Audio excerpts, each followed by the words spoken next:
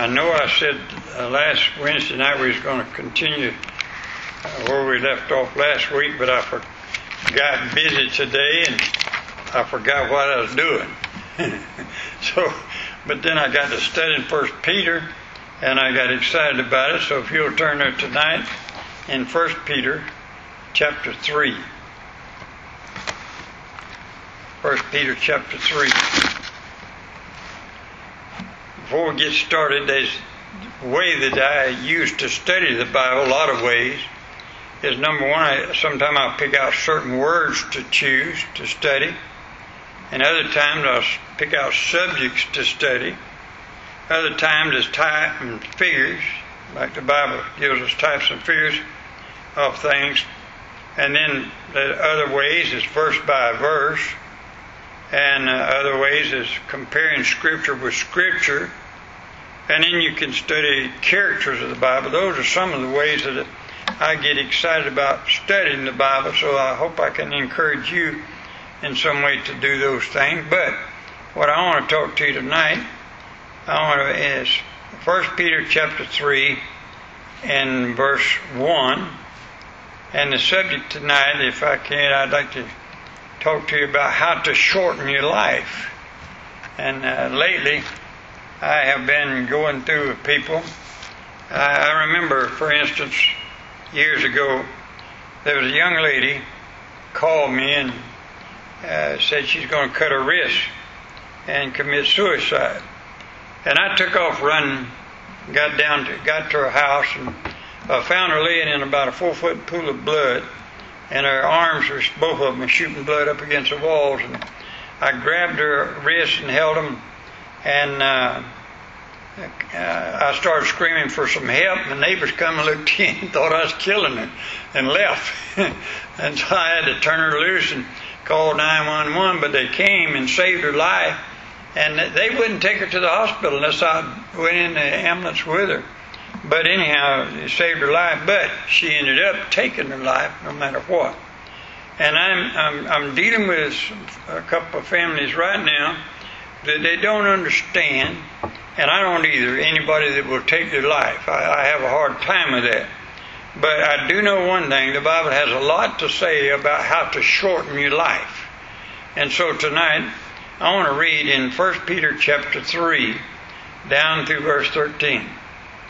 Likewise, you wives, be in subjection to your own husbands, that if any obey not the word, they also may without the word be won by the conversation of the wives, while they behold your chaste conversation coupled with fear, whose adorning, let it not be that outward adorning, the plaiting of the hair, and wearing of gold, or putting on apparel, but let it be the hidden man of the heart, in that which is not corruptible, even the ornament of a meek and quiet spirit, which is in the sight of God of great price. For after this manner, in the old time, by the holy women also who trusted in God, adorned themselves, being in subjection unto their own husband, even as Sarah obeyed Abraham, calling him Lord, whose daughters you are, as long as you do well, and are not afraid with any amazement. Likewise, you husbands, dwell with them according to knowledge, giving honor unto the wife, as unto the weaker vessel, and as being heirs together of the grace of life, that your prayers be not hindered. Finally, be ye all of one mind, having compassion one of another, love as brethren, be pitiful, be courteous, not rending evil for evil, nor railing for railing, but contrariwise blessing, knowing that you are thereunto called, that you should inherit a blessing. For he that will love life and see good days, let him refrain his tongue from evil, and his lips they speak no guile. Let him eschew evil and do good. Let him seek peace and ensue it.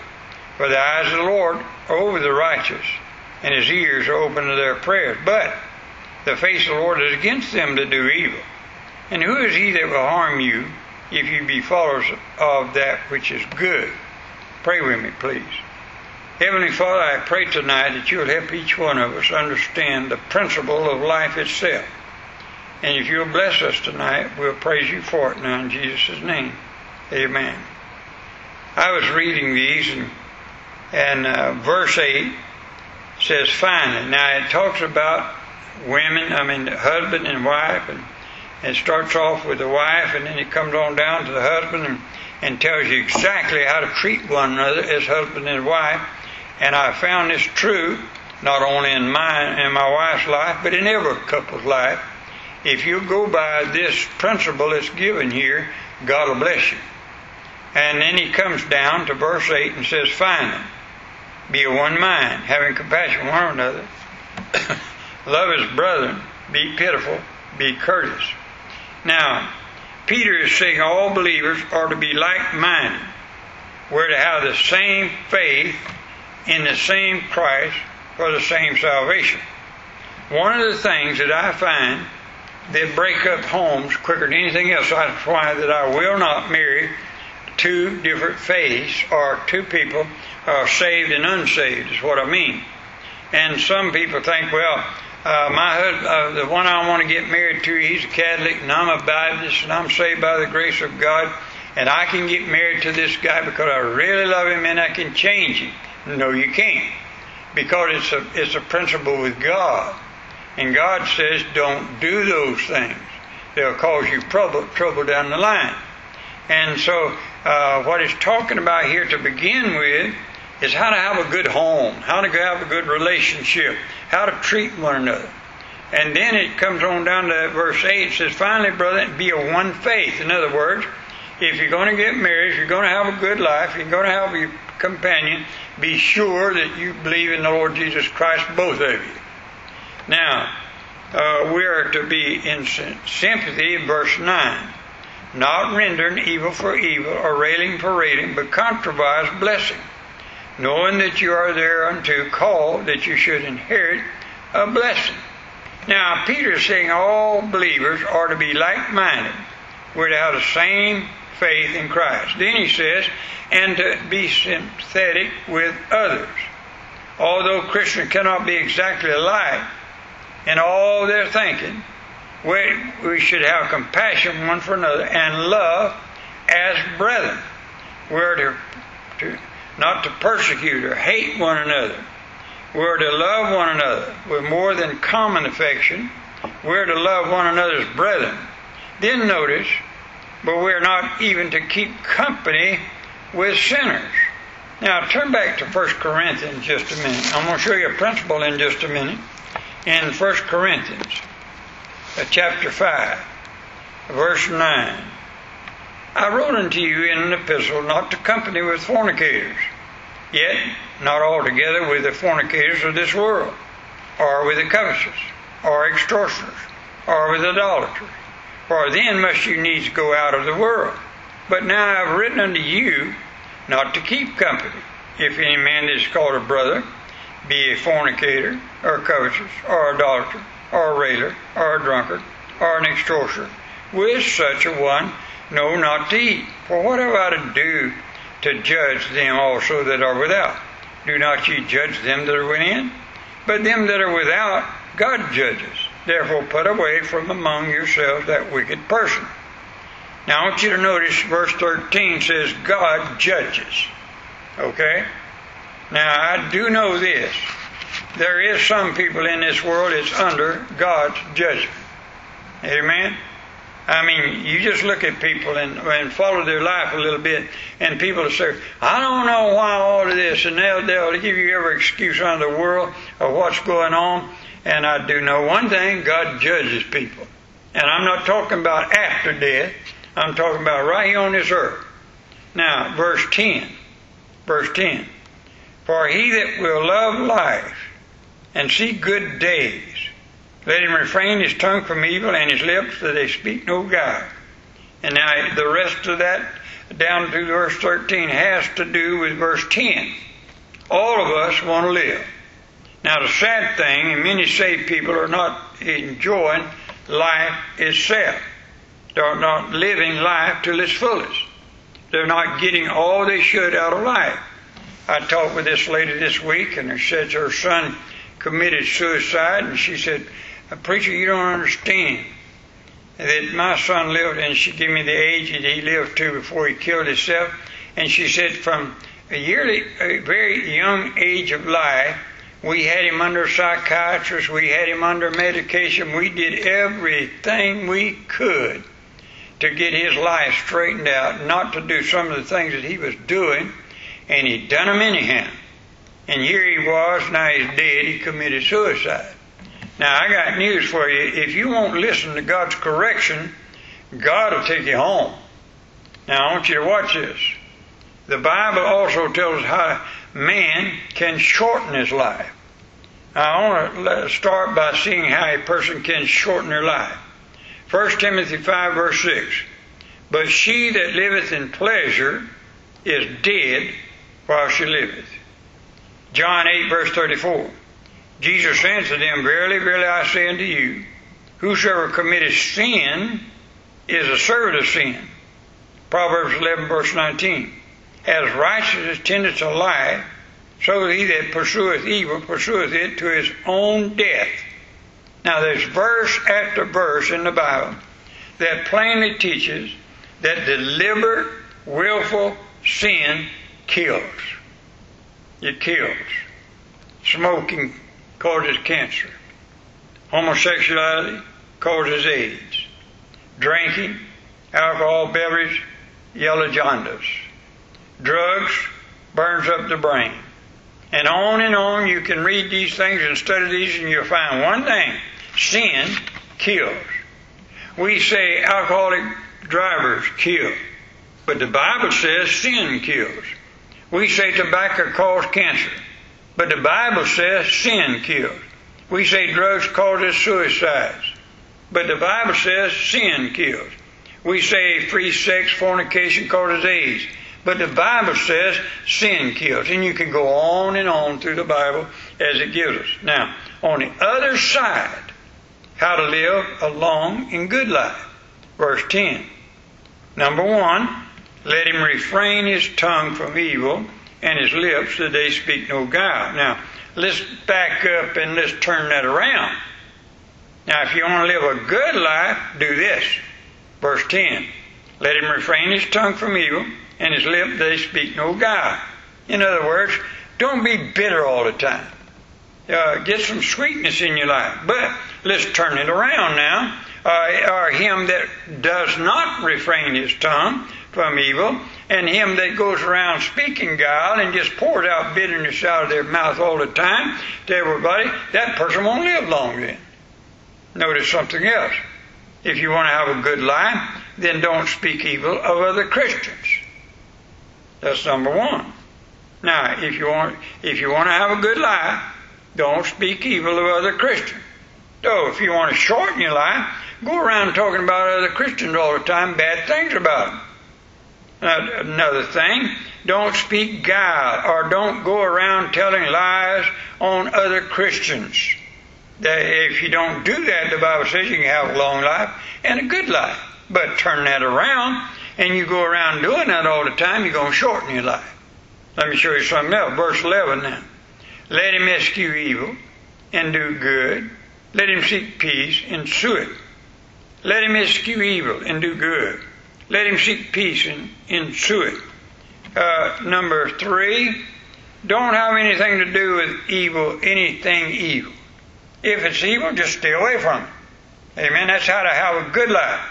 But if you want to shorten your life, just hang around evil all the time. Hang around mean people. Hang around those that do evil. Hang around those that do bad things. You'll shorten your life. Now, 4th thing, do good things and good deeds for people. I don't understand people that just don't every once in a while want to do something good for somebody. I mean, want to. Not out of necessity, but just want to. Just want to do something good for somebody. Don't need no thanks. Don't need no building you up, and just want to do something good for somebody and do it. I hear people all the time. Now, preacher, if you need any help, you call me. I ain't calling you.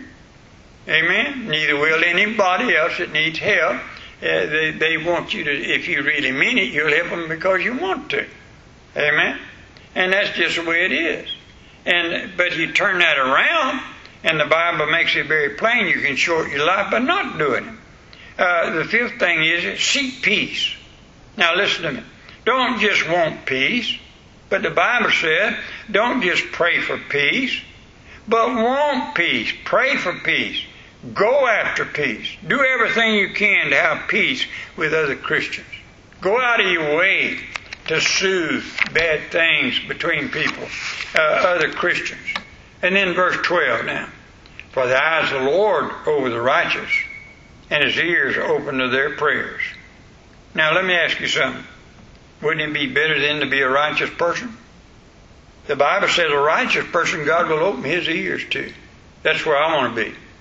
I never want to live, and I know you don't either, where God shuts His ears up to your prayers. And the Bible says He will, because turn that around now, and notice what it says, for the eyes of the Lord are open to the righteous. Well, that's something, isn't it? That means His eyes are closed to the unrighteous end, and His ears are open to the righteous, but His ears are closed to the unrighteous. But the face of the Lord is against them that do evil. Boy, that's a hard saying, isn't it? Now, I got news for you. You know, I can put up with you, and you can put up with me being against one another. But you better not have God against you. Amen? I mean, we can have enemies down here of mankind, and all of us do. Somebody, hey, I got news for you, whether you believe this or not. Everybody don't like you. If you ain't found that out yet, you will. Amen. If you live long enough, you'll find out somebody don't like you. Amen. But I tell you what, I can put up with people not liking me, but I sure can't put up with God not liking me. Because when God don't like you, you ain't going to live long. I want God to love me. And the only prayer a sinner can pray God hears is this prayer. Lord, I admit that I'm a sinner, and I accept Jesus Christ as my Savior and ask you to save me. Romans 10:13. Now, the movies want to picture an old sinner living a rotten old sinner's life. Then trouble falls on him and calls on God, and everything's all right. Now, there ain't one thing wrong with that. That's not Scripture. Now, let that old reprobate get right with God by confessing his sins, 1 John 1:9, and getting saved. Then and only then can he call on God, and God will hear him. Now, you get this straight. Just if a man is a sinner without Christ, he can't call on God, because he has no mediator between God and man. There is but one mediator between God and man, that's the man Christ Jesus. And so the only way you can call on God and pray, you've got to get saved first. Now you have the Holy Spirit in you, and Jesus says you're a mediator, and you can pray to God. But we see these things in old rotten sinner, and he gets right in his own minds, he gets right with other people, and he's confessing everything, and somebody said, well, boy, he's all right now. No, you're not praying to God, and God's the only one that can straighten all that stuff out. You got to get saved first, and then you can pray. Now, I want you to turn over to Ecclesiastes chapter 2 for just a second. Ecclesiastes chapter 2, I'll read a verse to you. Therefore I hated life, because the work that is wrought under the sun is grievous unto me. For all is vanity and vexation of spirit. Now let me give you something, folks. When you get to the place in life that verse 13 is your life, that's your life story, you're in trouble. You're in depression. You're in a place that ain't no telling what you'll do with your life. And just every one, and I have preached I don't know how many people's funerals since I've been preaching that committed suicide. And every one of them got to the place that they hated life itself. I had a couple used to come here to this church years ago, and the man came up to me one Sunday and he said, Preacher, if my wife leaves me, and I'm telling you right now, if she leaves me, I'm going to blow my brains out. I said, Buddy, what makes you think your wife's going to leave you first? She told me she's going to leave me. And if she does, I'm going to kill myself. I said, now, wait a minute. And I tried to talk to him, and she left him. And he went and got his daddy's 357, went down there by the Alafire River Bridge, and blew his brains out. You know what the problem was? He hated the life that he was living. He hated it. And the Bible said, therefore I hated life, because the work that is wrought under the sun is grievous unto me, and all is vanity and vexation of spirit. I was witness to a person this week, and I was going back and thinking about having a bus route years ago. Little boys and little girls coming to Sunday school. We had as high as 85 little boys and girls, and men and women driving that Sunday school and bringing them to Sunday school and church. And do you know what makes my life worth living sometimes? Is seeing one of those that's grown up now. And they're Christians and living good Christian lives. That's what I get excited about. And somebody, putting up with people, you can do it if you got something to live for. And life itself is good. Now, here's a statement of a man in Ecclesiastes 2:17 who has tried everything in life, and he has lived like a reprobate. Therefore, he said, I hated life, because the work that is wrought under the sun is grievous unto me, for all is vanity and vexation of spirit. Did you know if you do the same old thing, repetition, over and over on your job and your work, and it means nothing to you. It just means nothing. But if you win souls to Christ, if you serve the Lord, you have meaning to it. Life is worth living. And so many people today are involved in living for the moment and the things of this world. Then suddenly they wake up and find it's not worth it. Life is monotonous. Life is not worth living. No wonder people jump off of buildings and bridges and take an overdose of sleeping pills and shoot themselves. The only time a person can live life to its fullest is when they're in a right relationship with God. I was talking to this person just the other day, and she's a very rich person. And I was telling her about a situation I was dealing with, because we've become friends down at my wife's beauty parlor. I got to see them elderly people down there, and they start talking to me, and found out I was a preacher, and they all want to talk to me. And she was sitting there talking to me, and she was telling me something bad going on in her life right now. And she said, one thing I found out, she's a very rich person. She said, money don't mean everything. She said, we got houses, we got boats, we got a mountain home. I got a brand new Cadillac out there, she said. That don't mean a thing when your son is not with you. And she went on telling other things that's not in her life like she needed. Now, that's a Christian talking. I mean, a saved person. And I got news for you. Everything in this life that's not lived for the Lord, used for the Lord in some way or another, ain't worth nothing. It's going to burn up. It's just a passing of time. But what you do for the Lord will last. And it gives you something to live for and joy in your heart. It blesses my soul. I hesitate to say it, but Brother Gibbs does something every year because he don't want everybody to know it. And I ain't going to tell the world, Brother Gibbs, but he comes to give me $100 every Christmas and say, preacher, will you find somebody, some little boy, some little girl, to buy a bicycle for? And we do every year. And you ought to see something. If you could see the expression on their face when they get that bike. And I never will forget one little boy.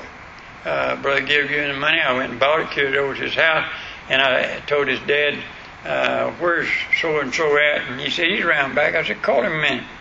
And I said, go look in the back of my truck. There, a fellow in our church bought you something.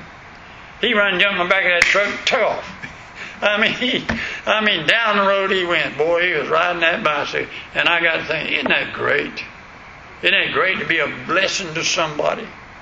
And it really is. That's what makes life worth living. And a person that don't have anything in their life. Listen now. Let's go back to verse 10. For he that will love life, or turn that around, he that don't love his life and see good days. Let's turn that around and don't have any good days. Let him refrain his tongue from evil, or he that goes around speaking evil all the time, and his lips that speak no guile, or turn that around, or he that is bitter, and all his guile spewing out of him all the time. That person, the Bible says, not going to live long. That's how you shorten your life. Man, I just want to have something good to talk about. Amen? My neighbor over our lake property called me today, and he said, "Where you been? I haven't seen you lately. You ain't been over." I told him some things come up in their life, but we were rejoicing in the fact. I told her it's good to have good neighbors, good to have good friends. And me and my wife, we buried her daddy and mama, and when the hurricane hit, we put them a roof on their house and did some things for them over there that just because we wanted to. And now we become good friends, and every time we call one another and talk to one another, we got something to rejoice about. That's life. That's living.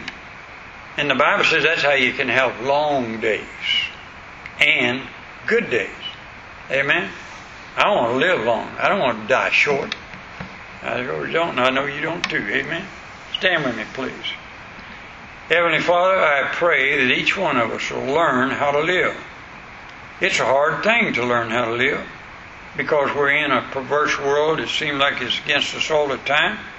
But Lord, if we'll obey your word and follow your instructions, we can love life and we can love our own life. Bless us, we pray, in Jesus' name. Amen. Thank you very much. Shake hands with somebody before you go, please.